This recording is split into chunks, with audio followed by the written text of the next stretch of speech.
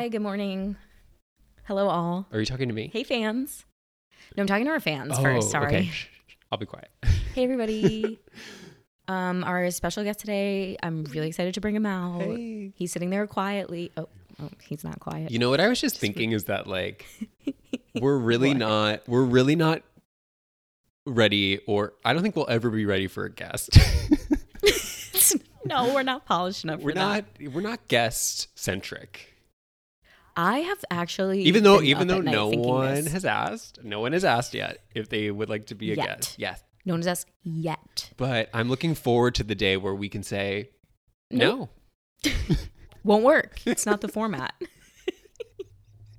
I truly thought that because this week we had some really fun social media traction to the point where I was like, could we invite this person on? And then I was like, no, I would freeze up. I love the idea that one person wrote a really positive review and we're like, get him or her on. Get him on the pod. Yeah, no, I mean, I've just been looking at Twitter. Really I've been looking at our recent follows. I'm just like, oh, we have like some options now.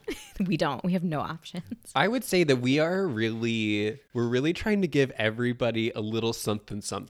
So if you're a TikTok boy or girl, find us there. If you're on Instagram, Please. Find us there. If you're on Twitter, find us there. It's a very variation on a familiar theme. But you will find all of the same content in each of those places. But we want to make sure you enjoy it where you're comfortable. Now, this did make me... Okay, in college, I used to really poo-poo people who would say that over the summer they were social media interns because I'm like, how hard could it be? But yeah, I was like, that's a bullshit fucking job. But now I'm like... Wait, it's like running you to the ground, right? Yeah, it's literally... It's hard. It's tough. Yeah, we're building the airplane as we're flying it, as an adult would say. That's a really adult expression. Yeah, I've tried to commit to my social media like more in the past, and it exactly feels like that. It's like once you post one, you're already behind on posting another. Right. So the social media game is really tough for me. It kind of really is about batching content, but I can't do that. I will say this to give you a little, dear listeners, a little Wizard of Oz peek behind the curtain. If you are interacting with us on social media, it's me. It's Steve. And I'm very excited to talk to each and every one of you. I never like flat out stated like I will not be doing that, but it very much was like Chanel will not be doing that. When we were setting it up, you were like, "Oh, I don't like responding to comments," and I was like, "Okay, I guess that was your delegation." That was me going, "Your job for you." I love it though. I love it. You're so good at it because I get like triggered. If somebody has something not even negative to say, but if someone has anything critical to say or whatever, I'm like, well, even a critical question, like a critical question, and I hop into defense, and it's like, oh. And you're like, fuck you, dude. Give me the benefit of the doubt. So you're lucky that I'm at the wheel. Otherwise, you would... Yeah, Steven's driving the social media train. I get really like triggered and defensive, and you just respond like a sage, like a guru. Which is funny because personally, I don't really have any social media. So it's like, this is my outlet. This is your persona online. It's just me. Guys, Steven took his existing Twitter account and transformed it into our podcast Twitter account, which I think is the best. Well, because my original Twitter account was defunct about 6 years ago because it was hacked. And I didn't know this. Yeah, okay. It was hacked by, and we might have to bleep this, but it was hacked by... We definitely had to bleep. I think I remember this. Yeah, I think I remember this. It was hacked by an extremist group. Yeah, you were hacked like in a big way. In a big way. They were like, this guy's got reach. Let's go. Yeah, so they were tweeting some really extreme messaging. So I had to just shut it down because Twitter was no help. Oh, yeah. They were like, well, from where we're sitting, it looks like they're logging in the same area. And I'm like, what?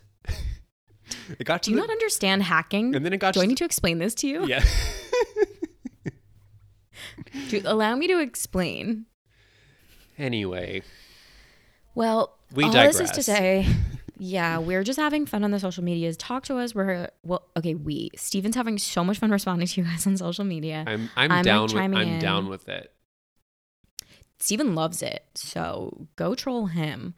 And I'm making a fair amount of the content, or I'm trying. Okay, not that much of the content, but I'm making some content. So if you enjoyed it, I probably made it. Oh. I'm just kidding. Steven makes stuff too. But yeah, we're having fun, and come talk to us. Write a review on Apple Podcasts or Spotify. That's like our favorite. We love a review. Waking up to a Positive review only. is positive only. You woke up to. If you have a negative this one, week, you can email it to us. How about that? I'll funnel it to Steven Yeah. for a response, because he will respond. He will respond Probably in a minute. very quickly. He's got his thumb is on the phone, ready to respond. So if you want a response, That's right. your guy. Oh man. Speaking of your guy, as something a secretary from the 1960s would say, or my guy. My guy. Down with love. Welcome to 1962. Welcome to 1962. Our guy and gal of honor, Ewan McGregor and Renee Zellweger. Right. But we're focusing on Renee Zellweger. It's a Renee Zellweger. Because men don't exist in our podcast. Except maybe Tom Cruise. It's really funny that throughout space and time, and especially movie history, it really has been very male centric and male dominated, and we are refusing to look at them. Well, much like this, We're they don't exist. Much like this movie, we're taking old time ideas and giving them a real modern flair. Yep. We're looking at it. Oh, you're doing a little remodeling. We're looking at it with modern eyes. Like this movie attempts to do. Right.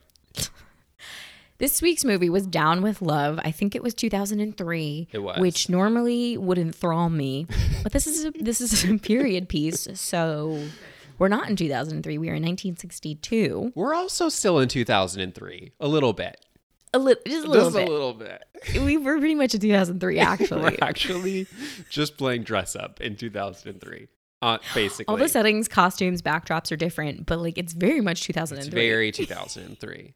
So, have you ever heard of this movie before? I have not. The only time I'd ever heard of this movie is that one time Sarah Paulson, co-star of the movie, mentioned that when she got this movie, she was so enthusiastic because she thought, oh my goodness, it's 2003. Renee Zellweger just did Chicago.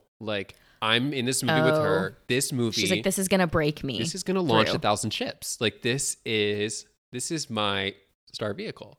Now, I don't think I had that thought watching it. And it has all the elements of a hit. It really, I think when they made it, they really thought they were making something special. Now, some of the parts, baby, I can't tell you how much better than the sum of the whole. That's right. Now, I will go on record early on and say that I ended up really enjoying the movie a lot. Now, there were some dips in it, but I will say right off the bat that I really enjoyed it. Okay, I'm at the place where I just was 2 seconds ago. Some of the parts are definitely greater than the sum of the whole. I can point out some amazing moments, line readings, right. Truly world-class line readings. The costuming, beautiful. Oh my God. Right. The backdrop work, the green screen work. Right. Oh my God, it's so good. Sets on sets on sets. Yeah, and somehow it doesn't sour the whole, but I just don't remember the whole. It's almost like they made they made the most complicated cake in the world with all these fabulous ingredients, a lot of layers. And then they pull it out of the oven and they're like, God damn it, who forgot to put the baking powder in? It's it's almost inedible. But every ingredient, if we could get them back, is perfect. Top of the line, world class. They just forgot something. Rare. It's true. But it's so interesting. This is a really interesting case study for us. Yeah. I'm ready to dive in. I'll read us the synopsis. Okay, wonderful. As I'm reading, we're going to lose our picture, but that's okay. What? Okay. It's Down with Love. It is 1962, That's right. and feminist Barbara Novak, Renee Zellweger, pens a best-selling book that details the drawbacks of love.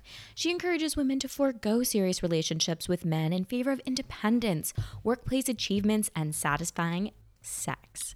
Despite her success, many men are taken aback by her progressive views, including slick writer Catcher Block, played by Ewan McGregor, who decides to expose Barbara as a fraud by making her fall in love with him. However, his plan has unexpected consequences. Ooh. That's so spot on. Unexpected consequences it does. That's really spot on. Right. Your summary really closely follows the movie. That's so weird. So strange. Okay. Right off the bat. I was so excited to watch this. Me too. The poster Okay. The poster is so fun. That's a world-class poster. World-class poster. Renee is kind of standing askew, looking beautiful, and kind of giving a little wink to the audience. And right off the bat, and before the movie even starts, I know that this is going to be fun. This is going to be fun. Fun.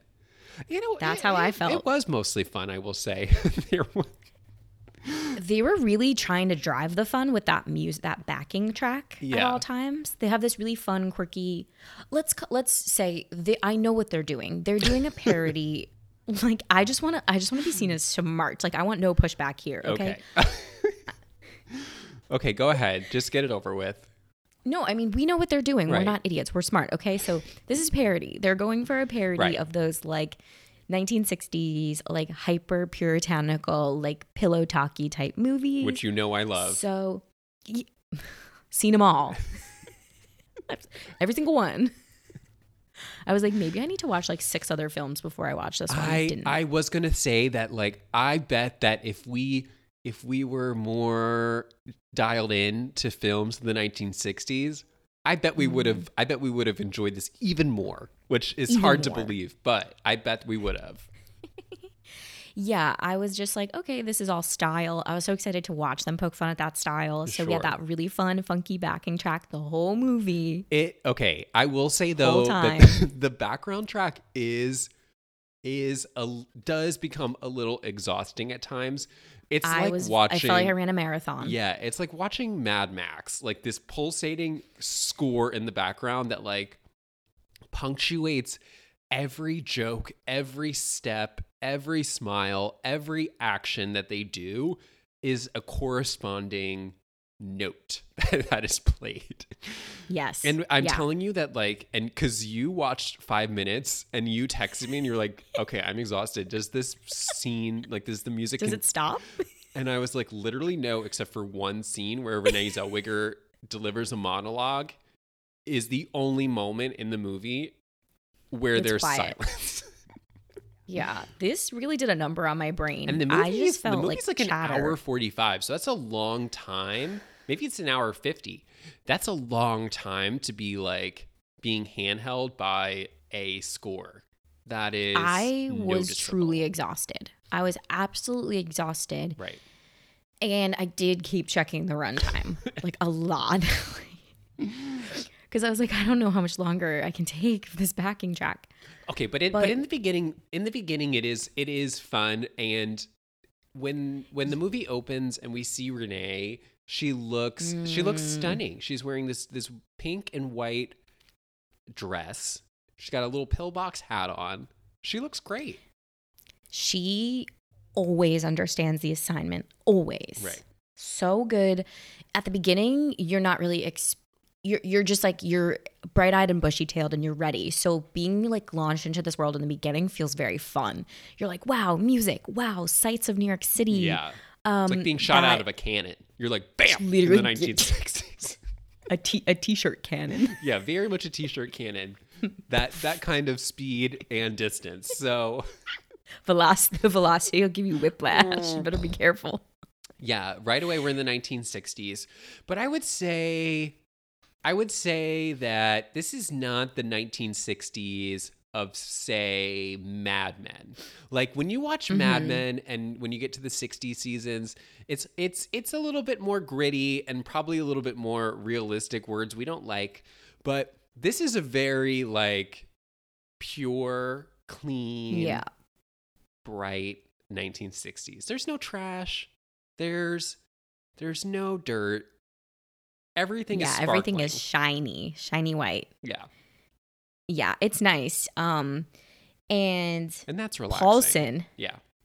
Oh yeah. You're saying everything in Mad Men's like a little gritty, and I was like immediately reminded of like the amount of smoke in Mad Men, constant smoke. And that reminded me that Sarah Paulson busts out of the elevator in like a cloud of smoke. It's so nice. It's such a good little debut. Busts out in a cloud of smoke, but like what you don't get in Mad Men is you don't get Renee's reaction, which is like hacking, coughing, and like. So that's what you want in Mad Men. Like half the time you want the other person to give like a little like yeah, just like just a little reality check. But so I want to know what that feels like on the lung. It can't be great. Yeah. So Paulson busts out and I feel like a star is born. I actually do feel that way. That's not me being like sly. Sarah Paulson is like the underground star for me in this too. Yeah. Like I really do think a star was born here. It's like I feel so bad that I don't feel bad. Her career took a long time to cook. Right. But listen, she definitely rehearsed, I will say that. And she was letter perfect. She nailed her voice. She has a lot of quips. She has a lot of facial reactions. She showed up to work.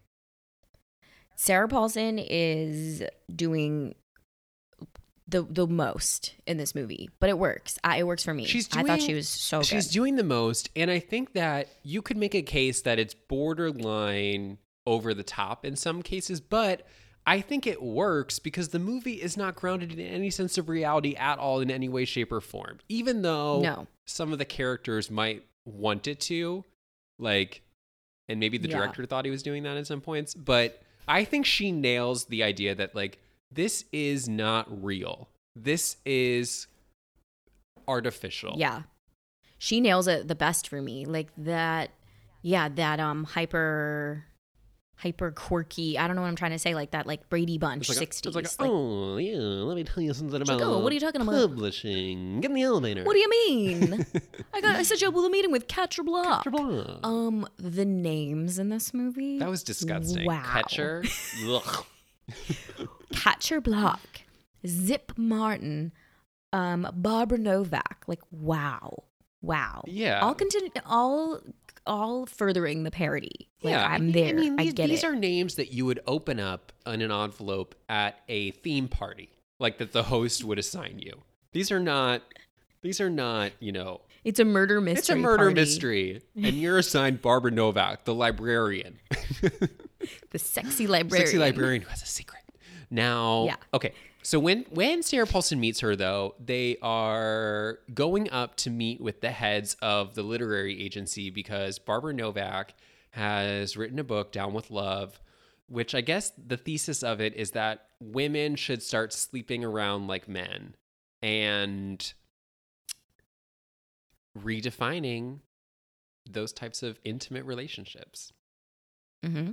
And I was like, sign me up. I'm on board. Now, I will say, okay, so they go up to the meeting, and of course, it's like a boardroom full of men. Renee's seen this, this is good practice for her in Newentown. She knows how to navigate those white male conference rooms, those boardrooms. But she gives a rundown of her book, and I thought to myself, this has the makings of a really good MLM. We're really on that train right now. She was like, first you enter stage 1. And then she went over the different stages. And then she's like, then you're ready for stage 2. And then she detailed what stage 2 was. And then you end in stage 3, where essentially you're just operating like a man and you're not thinking through who you're having intimate relationships with. Very Scientology. in terms of different levels, and you have to pay to reach them. Which I appreciate, by the way. I love that sequence was really funny to me. I was like still so on board, and the subbing of the chocolate for sex, I was dead. That was so funny, to the point where every point in this movie where someone's nibbling on a piece of chocolate, I'm like, this is so funny. It's also funny because this is where this like 2003 mentality first kind of like rears its ugly head, where it's like if women are doing their best, it's when they're embodying the worst parts of men. And I was like, oh, like that was the message. This messaging really made a resurgence in the early 2000s. It's actually like an almost perfect time for this movie to be made, because, okay, so this was, like I said, I haven't seen like Pillow Talk or whatever, but I did do a little research, and the plot points of those kinds of movies are like women are trying to be like men. Right. And it draws so many parallels to what we've been watching, those early 2000s movies where Sandra Bullock is like, what did I say? Like in Miss Congeniality, like the best feminism is when you're just acting like a boy. Now, it's like, that's it. So when she detailed her 3-pronged whatever approach to getting from A to B, I was like, oh, this is kind of played out a little bit.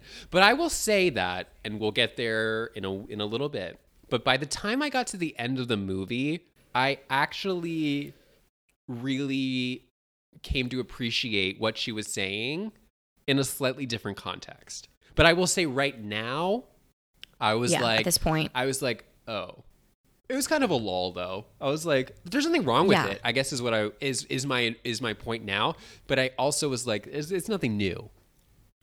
Yeah, I just saw it as like intense parody, and I feel like if I had any issue with the movie, it was like we never left Crazy Town, we never left Parody Town. Right. I love like a good skewering, but it's like there also has to be something else there, and we were in parody for so long that I was like, and I did read a review that was like, this feels like a bloated SNL sketch. And I'm like, I can see that. It's just like an hour. It's an hour and 40. It's long of an SNL sketch. Okay, funny you say that, because so after the movie ends, and again, this is minor spoiler, but it's not a spoiler. We're really skipping ahead. There's a credit scene, and I'm not gonna tell you what it is, but all I wanted to do after I watched the movie is I went on YouTube because I wanted to watch the credit scene again because I liked it so much. So I'm watching the credit scene this morning as I'm making my instant oatmeal. Now, as unbeknownst to me, the clip ends and it goes to the next suggested video, which something I never do, but I got sucked in. It was a video called, I don't know, Behind the Scenes or Making of Down with Love. And I want to see that. Okay, pretty good. Now, here's when I knew the director had lost control of the ship. Was because the vehicle. Was because he said this. He said, day one of shooting, we didn't shoot any scenes. All that I did was put our 4 characters in their costumes, and I just put them in front of a camera, and I said, let's play. And they all just, and he just showed this footage of them like dancing and like high-fiving and like smiling. And I was like, this is what happens in the High School Musical when like the lead is like, you know what? Like, we had a script and we knew what we wanted to do, but like once we had our costumes on, we just played. We're just playing. The character just took over. You wouldn't know, and yeah, it's hard to explain because you wouldn't know until you put the costume on and the wig. But it, it just changes you. It just happened. And I was like, okay, they really are just playing around. This is goofy. It's goofy. And you can feel that goofiness pulsing through the movie. Every frame. But every second. I kind of think that Renee might have regretted that because she's not really a goof. And I bet that she had a moment where she was like, guys, can we chill? Because you had Obi-Wan Kenobi, who was probably glad just not to be on a Star Wars set. And he was like, let's have some fun. Sarah Paulson was like, this is my big break. Like, I'm going to ham it up. And David Hyde Pierce is like, well, I'm known for being serious on Frasier, and I want to be cool. And Renee was like, well, I just did Chicago. Perfect storm. I just did Chicago. Perfect storm. And I just filmed Cold Mountain. So yeah. That's right. So Renee is fresh off of Chicago. Ewan McGregor is fresh off of Moulin Rouge. So they're really I think that's why they did that musical scene at the end. I think I read that because they wanted to bank on that. Well, you know, what's funny is as you were watching the movie, it felt like at a moment's notice, they could break out into song. Mm-hmm. And I was that sort was of, the vibe. that's why when we get to the end, and I get, you know, you can thank Chanel for spoiling it. I did a good job of not saying what it was. But when you get to the end and they do the musical song and dance, I didn't, you have to watch it. Oh, you gotta watch it. You just said it. No, there's no spoiler involved in saying it's a musical number because really watch it. Okay, got it. It's magic. It's magic. Okay. I'm not sure I'd follow. But you're right. It felt like we were a moment away from a song. Yeah. Like a duet, like a hi guys. Especially since music is literally coursing through the veins of the movie, and there are like the cocaine of this film. There are Judy Garland asides. Oh, cool. Yeah, that was cool. And Renee was probably like, ooh, I could do that one day. I think that like from minute 1 to about minute 40, because like the plot of the movie that like we're about to sign up for doesn't really happen until minute 40 at the dry cleaner. Right. It's a lot of really good wordplay, really good double entendre. This was my conversation. This was my favorite section of the movie because there were these like fabulous split screens just showing the different experiences between men and women, but like not in the typical sense of like, oh, look at these women having terrible experiences versus men. Like it was a little bit more interesting than that. There was fabulous costumes. Sarah Paulson and Renee would just enter room after room, shedding these beautiful coats and revealing kind of contrasting, but also complimentary. Thank you for jumping in. Dresses. You're welcome. This was wonderful. It's a feast for your eyes. Oh, it's so fun. I would say all the senses.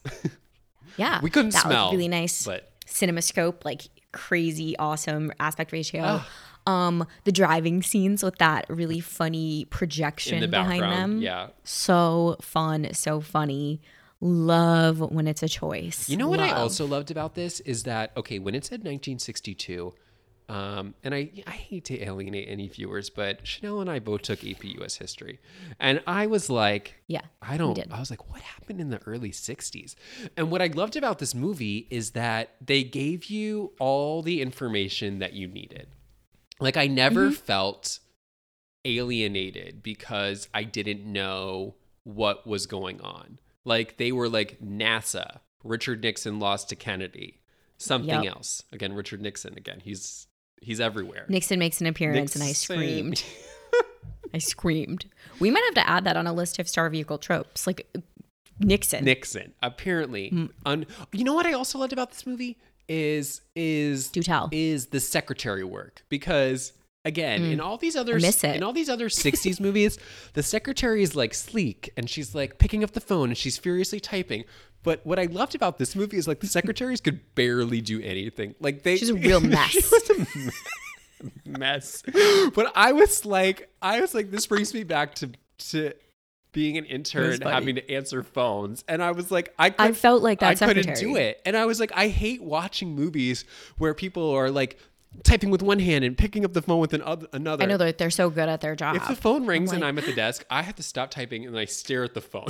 And then I'm like, I'll wait a minimum of 4 rings. Yeah, like maybe psych myself up. Maybe they called go over the script in my head. Maybe they called the wrong number and they'll hang up. I would like pray for that. Yeah, that was always. I would pick up the phone and be like, please let this be a bot. Yeah. Just let this be like a recorded message. Dear Lord, give me a break, please. Please, God. Give me a reprieve. Yeah, I felt like the secretary, that was a funny. They're talking the double entendre with the socks being up and down. His garter. There was a lot of funny, like, I guess the intercom was new. So there was a lot of funny intercom jokes of that was me as an intern, where she's trying to be like, sure, got it, but she doesn't know which one to push. So she's like, sure, got it, yep, and then she just yells. That would be me. I would just yell to the next room. I did that so many times. Moments like this were a highlight for the first section, because it's like they were drawing upon like the allure of the 60s. But they were sort of breaking it down by showing like it really wasn't what you remember. Like it felt new, but like no one knew what they were doing. Like it was kind of a mess. I appreciate that look behind the curtain, because Mad Men will have you believe like everyone's on their A game. Right. There's no room for error. Like it's like do the job or be cut. Like it's really intense. Yeah. So I love a goofy 60s time. I want to watch like a Pillow Talk now. Right. Because the double entendre is so funny. So funny. But basically Renee's, and this is a long way to get to the next scene, minute 5 of the movie, is that Renee Yeah. So Renee's book is not embraced by men, and Sarah Paulson ends up getting her, I guess, on the Ed Sullivan Show. And yeah, how it happens just immediately. Sarah Paulson looks at a sign for the Ed Sullivan Show, and she goes, "I have an idea." Cut to her book is on the Ed Sullivan Show, and Judy Garland is singing a song related to the text. And and it looked like real Judy Garland footage. It did, right? It did. I didn't look it up, but I didn't look it up either. I won't. But it was for sure a song. I wonder. It sounded lovely. Now the book takes off with women. And this was another funny scene where they cut to the same bookstore, but they just hang different cultural banners to let you know you're in different areas. Different countries. Oh, that was a lot. This book is selling in France. It's selling in Siberia. It's selling in China. Crazy. Yeah, with the different language on the title. Yeah. Oh, it was. Did you watch Sex and the City? That. No. Okay, so you don't remember when Sarah Jessica Parker goes to France and she sees her book is there translated in a different language, and she just has a moment. I loved before they got on the Ed Sullivan Show when they bring her to the bookstore and her book is there's just one in the bookstore. Oh my God, that was really funny. That was really funny. And she's like, wait, one? And Sarah Paulson's like, yeah. And then she's like, well, if someone buys it, then there's going to be none. And Sarah's like, well, at the other bookstore across town, there's also one. So funny. I was so down. You know what? Yeah, so that beginning section is fun. I went down with love merch. I would wear like a crew neck sweatshirt that said, I want a poster. That poster is beautiful. It's stunning. Yeah, I would wear down with love merch for sure. And then someone in public would be like, wait, you stand too? And I'd be like, well, the outfits are nice. Not everything. Not every piece. I'm so team Sarah Paulson in this. It's not even funny. That was the first moment I had the thought, Sarah Paulson, this is groundbreaking. Yeah. Sarah Paulson could have had Julia Roberts' career, I think, with the same opportunities as Julia Roberts. I mean, it's is how I feel. It's the perfect best friend launching pad, but I don't think there were enough eyes on this movie to. No.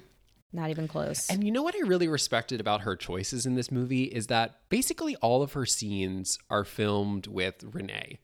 And Renee is not committing to kind of the level of camp that Sarah Paulson is doing. And I feel like if I was Sarah Paulson and I was in a scene with Renee, big movie star, and she was not meeting my energy, selling it, I would probably stop and like meet her energy. But she doesn't. I would be intimidated. So I was kind of like, yes. I had that exact I was like, thought. I'm as impressed with her kind of commitment to clearly the choice that she made on day one and was like, I'm just going to do this. Yeah, I had that exact thought too. I was like, we're not both doing that? Oh, okay. Wait, let me chill. And then I would back down. Ewan McGregor and David I. Pierce are definitely operating on the same level. Like they are doing the same kind of speed. The same shtick. But Renee and Sarah aren't necessarily matching. They're both doing 60s-ish, but they're not the same speed. Renee is giving those like Kim Novak like looks. She's like, She does a And lot of pouting. Sarah Paulson's giving the sound and the feel and like the physicality. I mean, because I know that there are very little like things by accident in movies, I also am wondering if like the director was like, come on, Sarah, camp it up. You're the best friend. Let's go. Yeah. Maybe. Wait, oh my God. This is a major backtrack, but like I said, these parts kill me. What? Sarah Paulson at the meeting, all the men ask her to make coffee. Oh my God. So good. She's like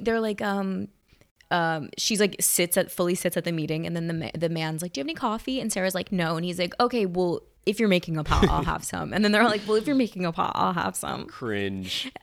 That was so cringe and so funny. I have had that done to me. Oh. Sorry. My parents' house had an espresso machine, and like we would go there for lunch in high school. And a lot of like the friends in my friend, like the people in my friend group would be like, are you making, because I'll have. I was like, is that a suggestion or? That's an order, sweetie. That's an order. And hey, girl, why don't you make one for yourself while you're up there too? Yeah, treat yourself. Was all. You know what? You're illuminating for me. This movie felt like being an intern. Because I remember that. Yeah. They'd be like, oh, Chanel, you're going out. You want to get like just 18 Starbucks for the office? One time they go because I worked like on a kitchen set. They'd go take a sheet pan. Do you know those like cake sheet pans, like a full fucking sheet pan? Why? They go take a sheet pan so you could carry back the Starbucks. And I carried back 18. Make your life easier for you, sweetheart. Yeah, it'll be a lot easier for you if you just take a sheet pan, a metal heavy sheet pan.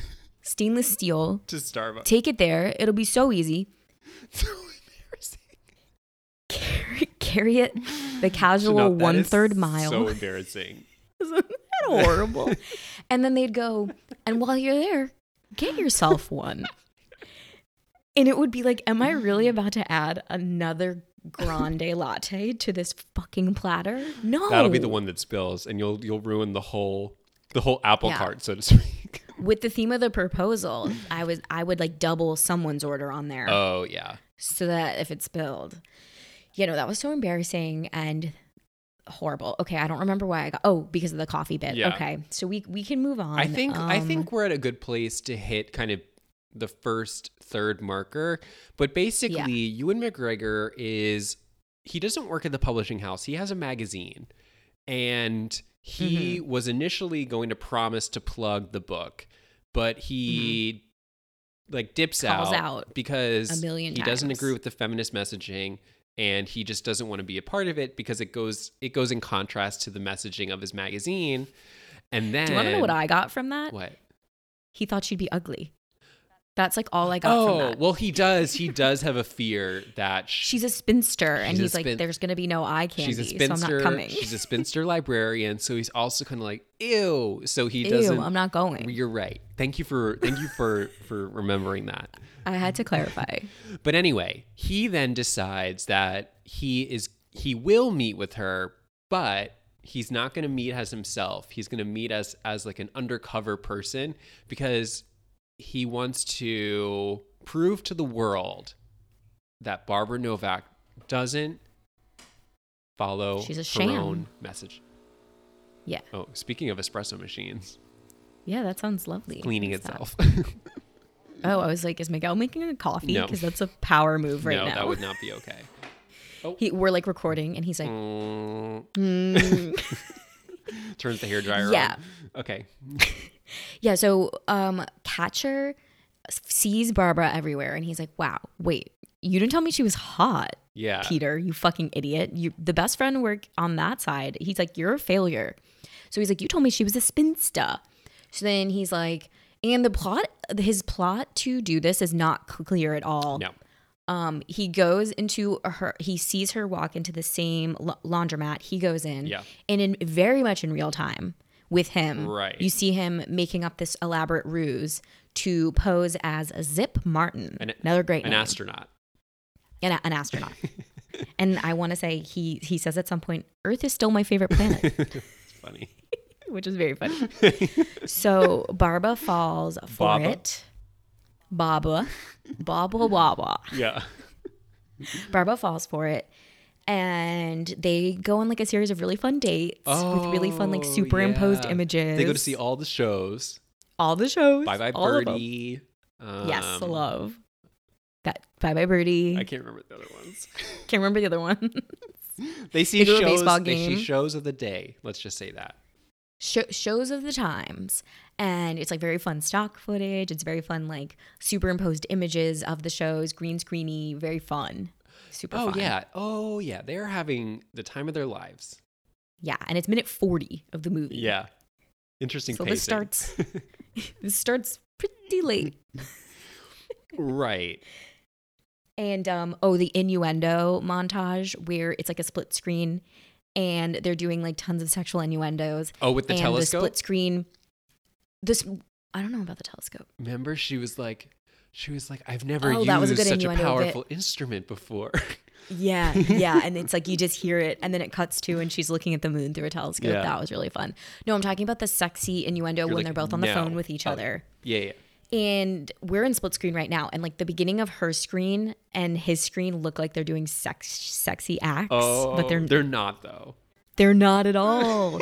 And then like they'll roll onto the floor. He rolls onto the floor and then the screen stacks. Yes. And it looks like they're like doing stuff. Doing other things, but they don't. But they don't. If you're looking for an inappropriate scene in the proposal where two bodies are rubbing up against each other, sandwiched on top. Not going to happen here.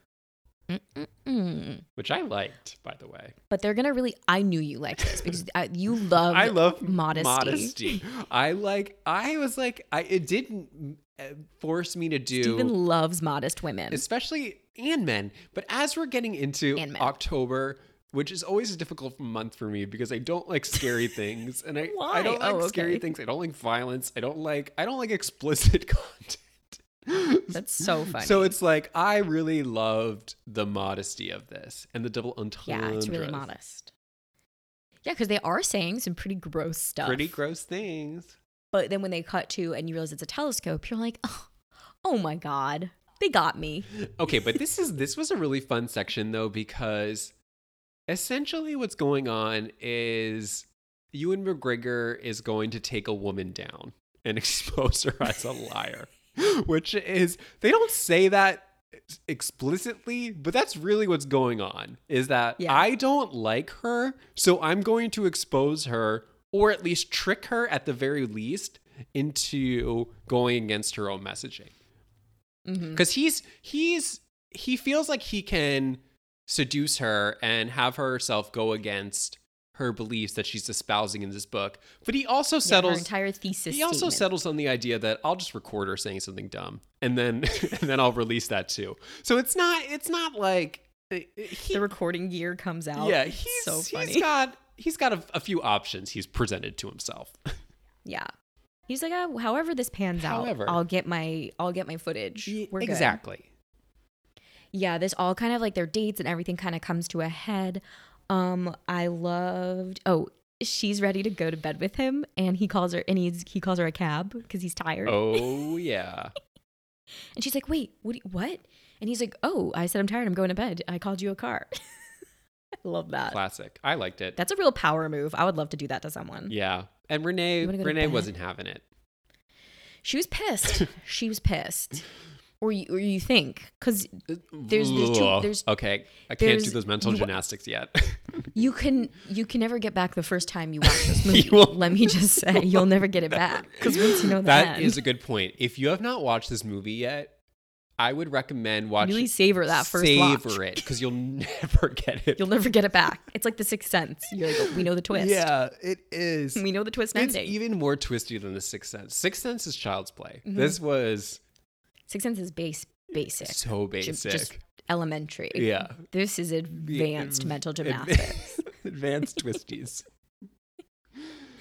Yeah, because so she leaves that scene. There are so many like not failed, but this whole section is just date after date after date with her basically wanting to engage in inappropriate behavior with Ewan McGregor, and he shuts her down. So it's like multiple scenes of like no. Yeah. No. And they're really doing that gender bendy thing where they're trying to be like, look, Renee is acting like a man. She wants it. Zip is acting like a woman. He's like, let's wait. Right.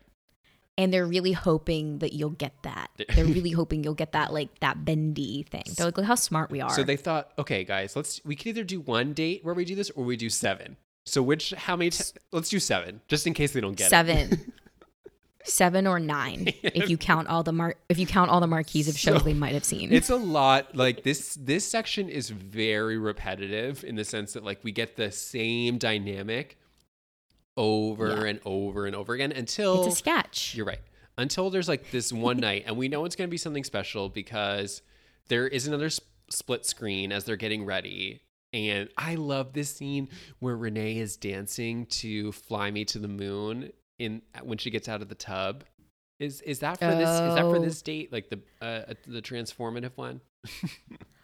So I kind of skipped us ahead because right at the call you a cab date, she then goes to the party at Real Zip's apartment or Catcher's apartment, and that's where she catches him. But I know what you mean, her dancing scene in that beautiful apartment with the huge NYC backdrop. Yeah, it was really stunning. Yeah, that was so stunning. I loved the backdrop work in this. Yeah. Like I would pay to have that curtain just in my room. The backdrops are beautiful. Her apartment was stunning. Oh, so stunning. Yeah. So, I mean, I kind of inadvertently brought us to like that crux moment where she goes back to Catcher's apartment and he shows up. She goes to throw her coat on the bed. That's right. And she goes, catch. And he goes, yeah. And then she catches him. In the act. With a flight attendant, no less. With a floozy flight attendant. And she's like, she's like, oh my God, Zip. Zip? And she scurries out of there. Yeah, she scurries out. And then this part is super muddy to me. Yeah. In maybe a problematic way. He somehow convinces her that he wasn't with the flight attendant at all. It's okay. And it was like research or something. It's strange because he chases her out of the party and then on the street. And for the life of me, I really can't remember what he says, but they end up leaving at the end of the conversation. They're back on. They're like fully back on. And Renee was kind of like, oh, I wouldn't want you to feel like I was whatever, like not judging you, but just like she ends up apologizing. And this scene is so confusing because you're right. Like she literally just saw him cheating on her. On top of a woman. Yeah. But she ends up apologizing and he sort of ends up apologizing, and it's very confusing, and I think it actually makes sense once we find out the Sixth Sense twist. This makes sense on the second one. But in the moment you're like, what? In the moment this is like, wait, like what are we doing here? Like you're like this strong, confident, powerful woman who wrote like an anti-love book just took back the man. Where is she? Good. That's an even better sum up of the moment. Where is she? But because she's gone. They right back together. They get right back together, and I think they kiss at this point. I think so. An hour 19. They kiss. I wrote it down. I thought it was funny. Now, how does she end up? How do we get to the climax? Or wait, okay, yeah, they don't kiss there. I lied. So, okay. So then they're kind of like back on. They're back on. And then is the very next scene where she does the reveal, the 3-minute silent monologue? No, here's what it is. Remember? Let's hear it. So basically, he says that since they were at Catcher's apartment, he says that he knows him and they're going to arrange for Catcher to meet at Zip's apartment. And she'll finally get her interview or she'll finally get whatever. So he brings her back to the apartment. And of course, Catcher isn't there because he's already there as Zip. Because he's already there. And then how does the reveal happen? She just...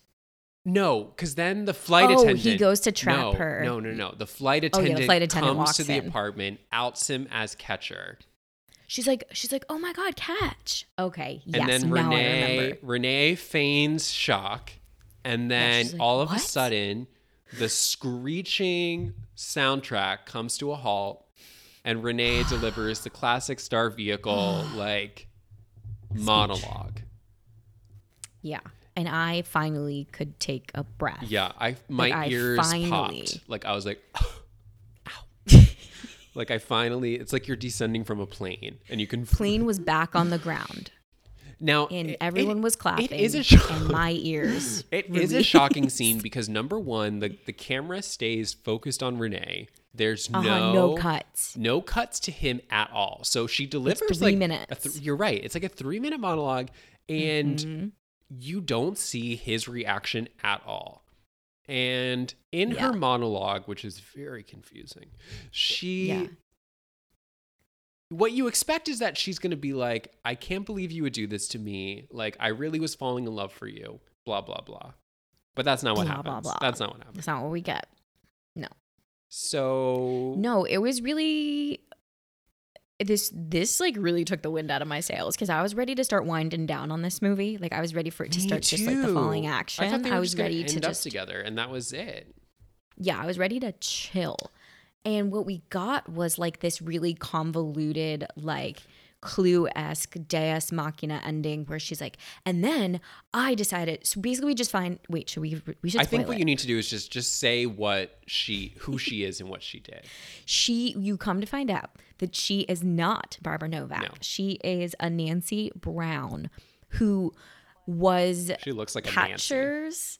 She does look like a Nancy. She was Catcher's a secretary for 3 weeks, wherein that 3 weeks she fell in love with him. Right. But she knew his ways and she knew his antics and she knew that she could never have him. So she knew that she had to come up with an elaborate ruse and an elaborate plan to pen a best-selling book to get her enough attention to the point where he would maybe want to interview her or see her and want to fall for her. And so like he tries to like get her. He tries to do a gotcha and she gotchas him back. She gotchas him. Like she gotchas him, which actually to me is kind of relieving because in this gender bending movie where the women are acting like men and the men are acting like women, I didn't really want to see this man get her. So the fact that she gotchas. Yeah. No. It was shocking, confusing, and then I was like, oh, I like that. When she was a lot. When she gave the monologue, number one, I had no clue what she was saying. But then once I actually digested what she was saying, this is where I actually came to appreciate the movie so much more because what I liked about it is that what she was saying is that I was in control the whole time. And like, it's easy. And I like that. It's easy. The easy way out is to be like, oh, she did all this to get back with him. She's desperate. But that's a lay person's viewing. What I liked about it is that she was like, I picked all these costumes. I picked out this name. I picked out would come to see a new hairstyle. I created this whole illusion and you fell for it. Like, how crazy is that? Like, you think you know the world, but you couldn't even figure. Guess again. So when she said this, I was like, okay, maybe this movie is trying to give something new, which is that like, it's not just that women here are being told to just like be the worst part about men. It's also this added layer of like, no, like you're also in control of your whole reality and like what you project out onto the world. And I thought that was nice. Doing the mental gymnastics right now is actually really confusing and like hurting my brain. It's confusing. Yes, it is confusing. At bottom line, I remember just being like, okay, wow, thank God. Yeah. That she is in the power seat. Like you said, like she had the control all along. I'm like, oh, thank God. Because I didn't want to see Renee Zellweger get like swindled, you know? It was. Well, then it was just going to be a stupid movie because it was like, what? There is no message. You're just. Then it would have been a stupid movie. Then it would have been if that were true. Yeah, but I was like, this is kind of interesting. I was found. Like, okay, all right. Yeah, no, I feel like if we had better references for source material too, we might have been like, okay, this is like her femme fatale moment maybe, where she's like, actually, it was me all along. And I like that he hired the private investigator, and in that moment, the private investigator calls, and he's like, there's no Barbara Novak. Yeah, it's like, thanks, dude. There's only Nancy. And I was like, well, we already got that info, but thank you. Right, exactly. Like typically in these movies, that would have been like the climax is the PI calling to be like, this chick is wild. You need to figure out what's going on. You need to leave. Yeah. So after that speech, she truly is like, I am done with you. I am now down with love. I've conquered love. I'm not in love with you anymore. She reached level 3.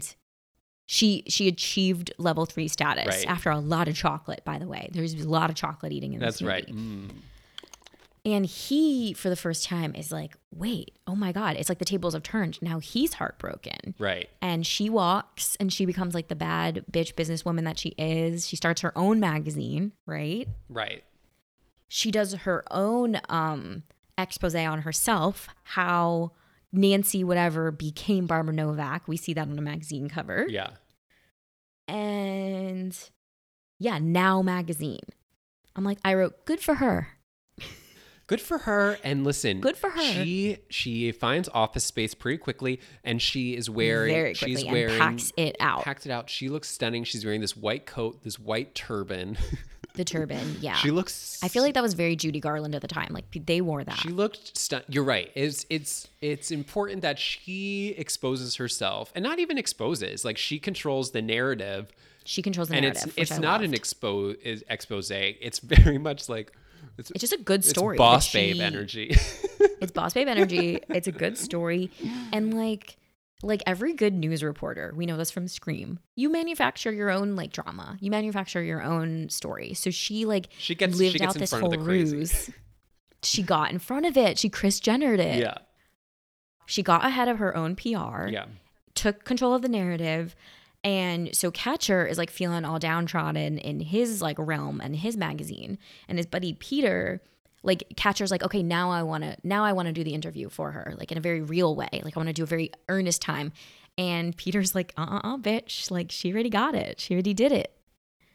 But Too late. Oh, okay. Before we wrap up, the punchline ending, I just want to say the Down with Love chocolate bit, very funny.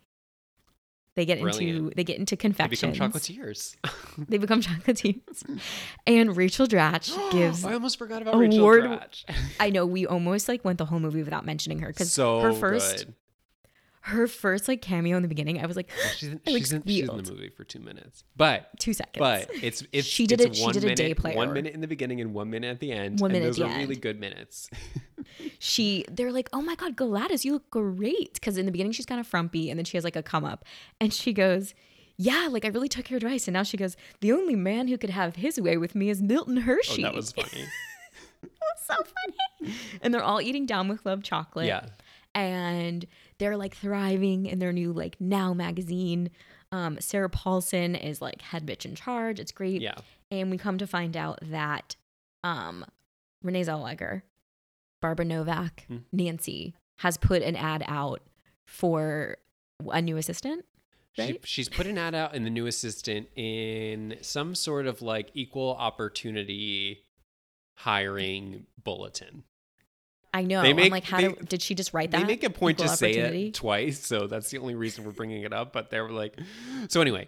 It's like the penny saver, Yeah. and then it's like you have to scroll to equal opportunity employer, Yeah. and then you find it. Maybe this was like really current legislation, but it's very important to say that she's looking for anyone. So Anyone. be he a he or she a she. And that day they're going to do interviews, and they're swamped. There's a line around the block, but Lying around the block. But there's someone in the front of the line. Yeah, he gets to cut. Oh, He. Okay, it's a he, and it's a he. and it's Ewan McGregor, and he's here Yeah. to apply for a job. For the job, and that is truly the For funniest. a secretary position, let's just say. For a secretary position. More double entendre. He goes, I'd love a position under a woman. Oh, Great. Come on, Chanel. No. Get your mind out of the gutter, Shan. And he's a new man now. And I thought it was very funny that she goes, this position doesn't pay like your old one. And he goes, that's fine. I'm ready to work my way up. And she goes, you're going to take a 96% pay cut? It's a lot. It's funny though, because you're watching the interview and you're just waiting for them to reconcile, and they do those funny bits, and then she literally is like, not gonna work, thanks. And she just slides his resume back to him. Yeah, and then he has to have a speech moment, like a reconcile, earnest, I'm a changed man moment. Absolutely. And Yeah, so they don't reconcile then and there. He leaves the office, right? he leaves, and he does, and we've seen this before. Whenever he walks away from a woman, he always goes 5, 4, 3, 2, 1, and normally the woman appears, but the flight attendant's there. he just turns around, and now everyone in the office is looking like, try again. and you're talking to yourself. You look kind of insane. You look kind of crazy. Yeah, but it's like a fake out. Because this also didn't make any sense. He goes to the elevator, which is you can only get there in a straight line from Renee Zellweger's office, and he pushes the button to leave. And defying the law of physics and gravity, Renee Zellweger is already in the elevator. Oh, she is? Yeah. I don't remember that. I thought she comes from behind him. No, she was in the elevator, and she like takes her turban off. Oh, am I misremembering this ending? And Are you sure? Yes. You're sure? Yes. You might have to apologize for this next week, so make sure you're sure. I'm sure. I might not be okay, sure. I don't remember that. I was like dozing last night. I was like, oh, come on. So anyway, the elevator door opens, and she might have been behind him or in front of him. And she might have tapped him on the shoulder or already been in there. And I actually think it's a more fun choice if she was already in there. I think she was in the elevator because remains to be seen. She takes her white turban off, and out flows luscious red locks. Oh yeah. She's a redhead. Please. I was holding for the siren to see further reveal. Oh. Yeah. I think it kind of punctuates the reveal. You're right. It's very dramatic. Is there some sort of like her old self was a brunette and he didn't give her one passing glance when she was his secretary for 3 weeks. Her Barbara self was a blonde, and then something about the reveal of the turban. It's like, is it like this is the real me or something? Like, and she's a redhead. Like that was the messaging. I guess.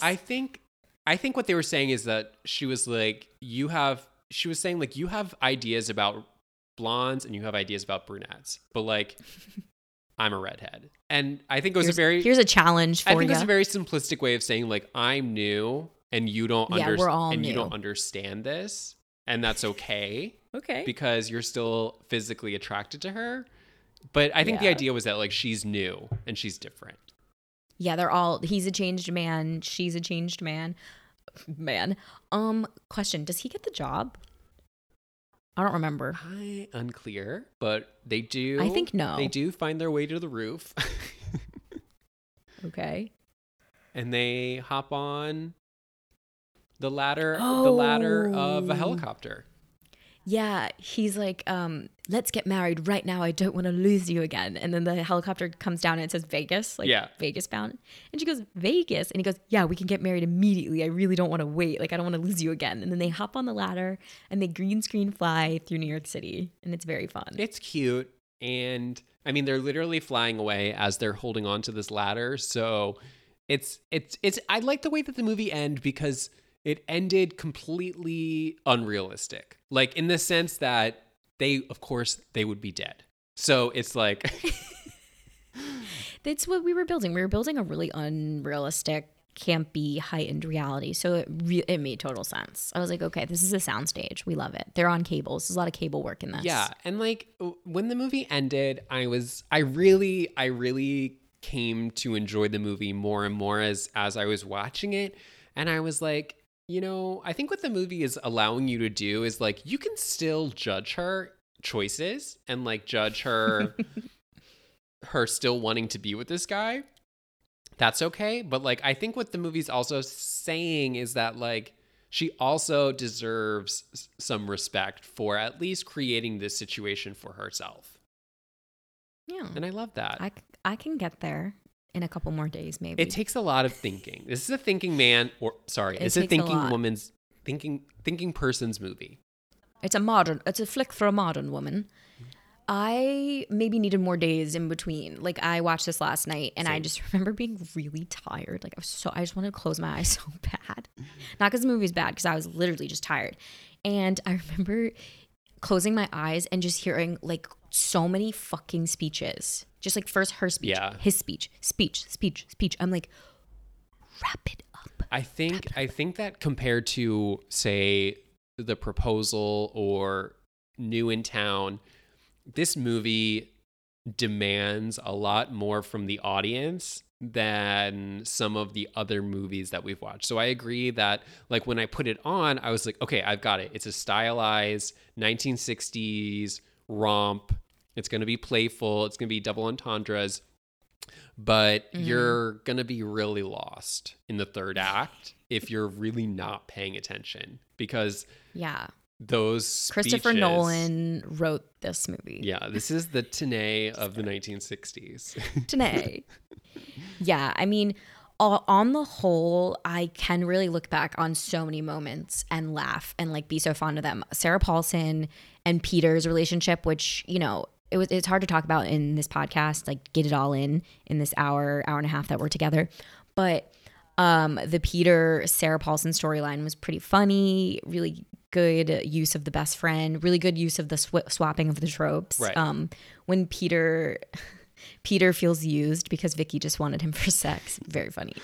He's like, I feel used. Yeah, it's hard to talk about everything in the movie because so much of the movie is these like split screen compare contrast scenes. So it's like it really is a movie that's best viewed with your eyes. Like you can't. It's you're gonna have to turn this off and go watch it. You're gonna have to watch it because I think that there's something for everyone. There's a way in for everybody. Yeah. There was something to look at for me. The costuming, the New York City skylines, Sarah Paulson's star-making performance. Like there's something for everyone. You'll be happy. Go watch it. Oh, absolutely. Yeah. Don't take our word for it. I started this movie on YouTube because it was free for a while on YouTube. We forgot to plug. No, it's cool. It's cool. It's really funny because this is gonna let you know where you can watch it. So I watched it thanks. I started it September 30th on YouTube, right. And then when I went to go to the same browser to the same spot to click back into it, it was October 1st at this point, and it was no longer available. Yeah, so I like panicked. Me too. I straight up panicked. I was like, "Wait, what? I'm not paying for this." No. And then it has since moved to HBO Max. We operate with kind of the same philosophy as Oprah's favorite things. Like Oprah doesn't pay for any of the favorite things because they have to be donated. Mm-hmm. Otherwise, if Oprah pays for it, then that's giving some people a leg up. We're not going to be paying for these movies, but we will be consuming them free through services. Mm-hmm. Thank God. This one was donated by probably HBO Max. Yeah, this one was donated by my mom who pays for HBO Max. So thanks. But yeah, thank God it shifted to HBO Max. It did make me wonder though. Do you think there had to be at least one other person on the planet who also was in the midst of watching Down with Love on YouTube, and then they went to log in, they're like, God damn it.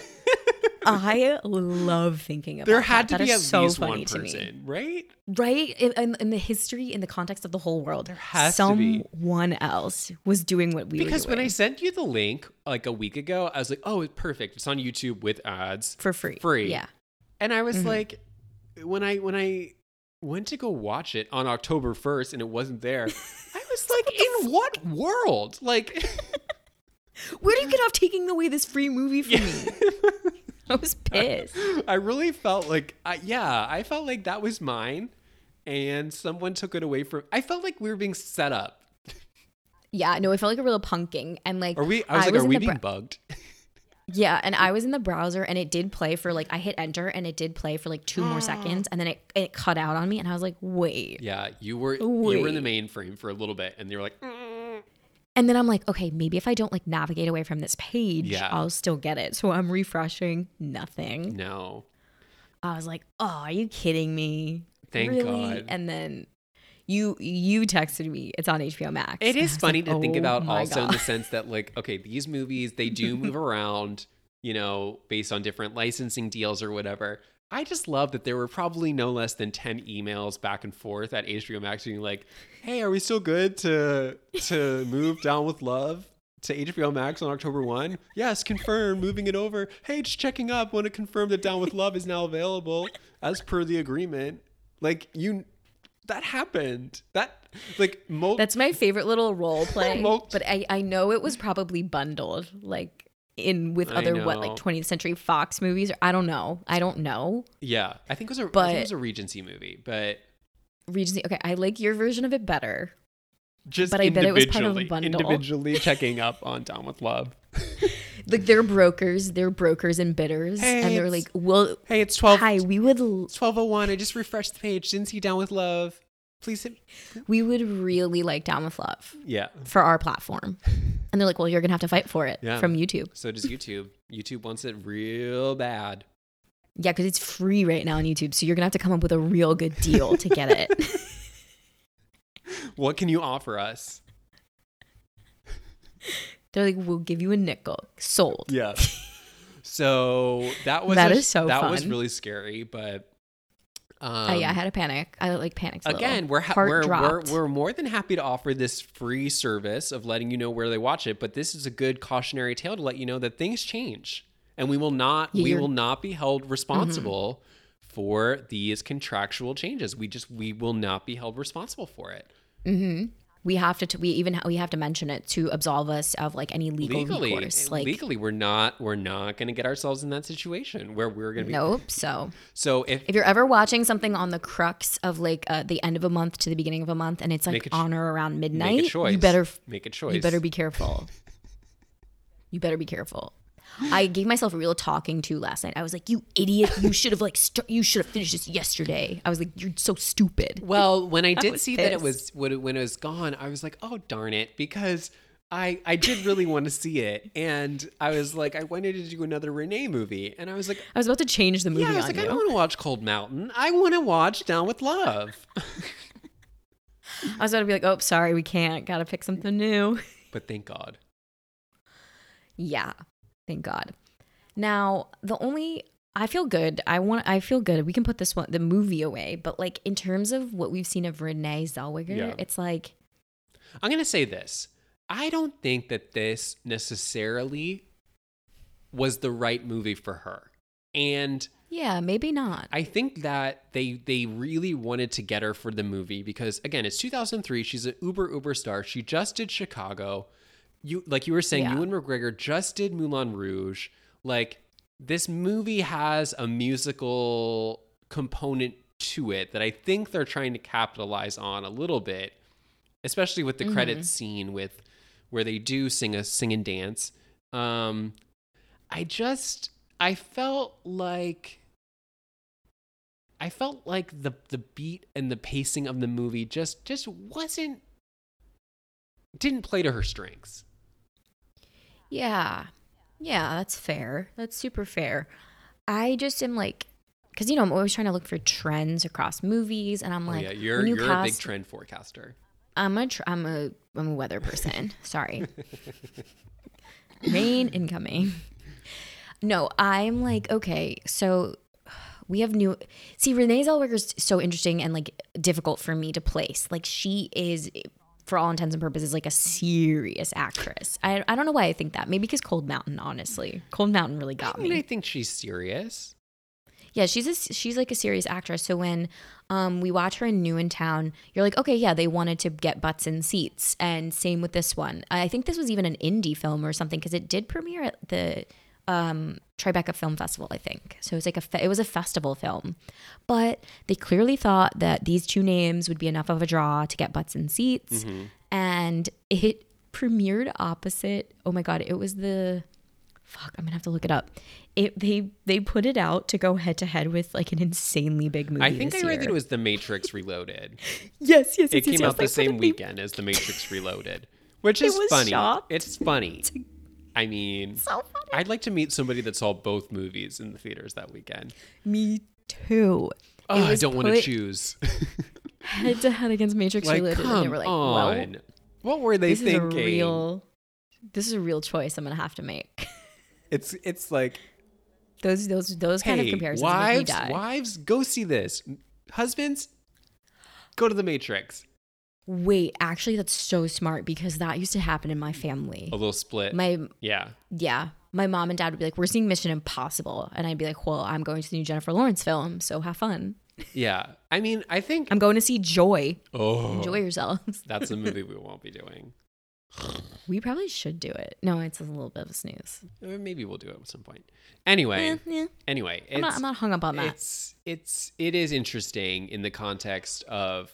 I think to place this movie up against something like The Matrix Reloaded is also saying something about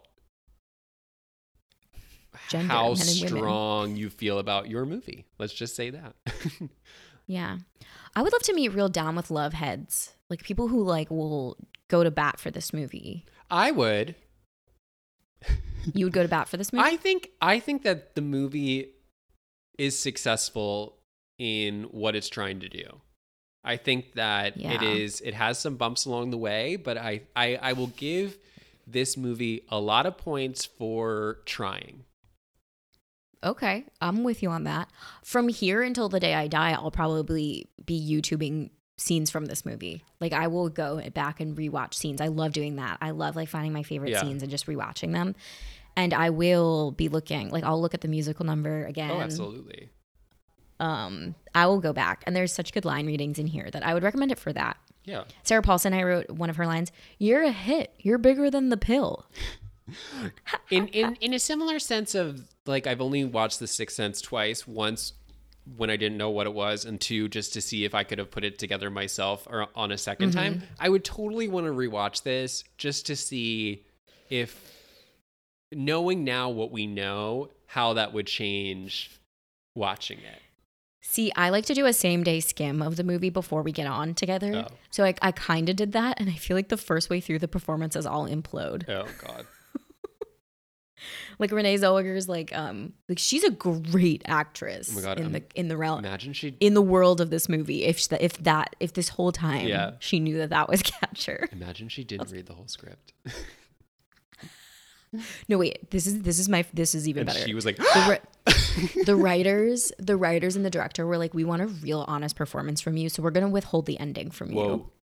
Like they do that on like American Horror Story. Like Ryan Murphy will only give Sarah Paulson like the first like 3, and then he'll be like, okay. The rest aren't done. True. But also he wants he wants them to be in the dark as much as well. Got it. And then that's why American Horror Story always goes into Crazy Town towards the end. True. Well, Ryan Murphy watched Down with Love, and he was like, every season of my show will be like this movie. There we go. Love that. Love it. Love it for us. Love it for Sarah Paulson. Love it for Renee. Yeah. I do think Ewan's a star as well, but, we don't acknowledge the men. Yeah, Whatever. Anyway. How do you feel? I feel like I'm down with love. I loved it. I feel like I'm down with love, and I want that Mad magazine cover of Renee. That was funny. Hanging behind me. We'll find it. We'll find it. Yeah, I'm sure Etsy's on it. So that's what I want out of this. Yeah. And if you're a Down with Love head, talk to us. Talk to us on social media. We'll talk to Steven on social media.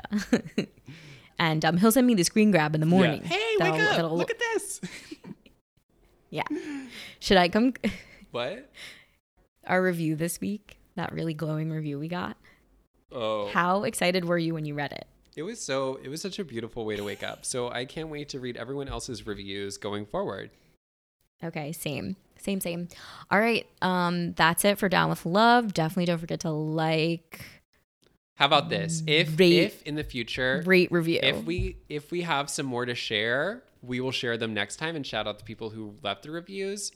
Yes, we will. We did a little TikTok shout out of all the people who left reviews so far, but there you go. This is like at LuLaRoe at the convention where they bring the people up on stage who sold 1 million leggings. Mm-hmm. This is your bonus check. Yeah, if you want to be a district manager, manage your district. Okay. All right. That was really good. All right. See you next time. Bye everyone. Bye Steven. Bye.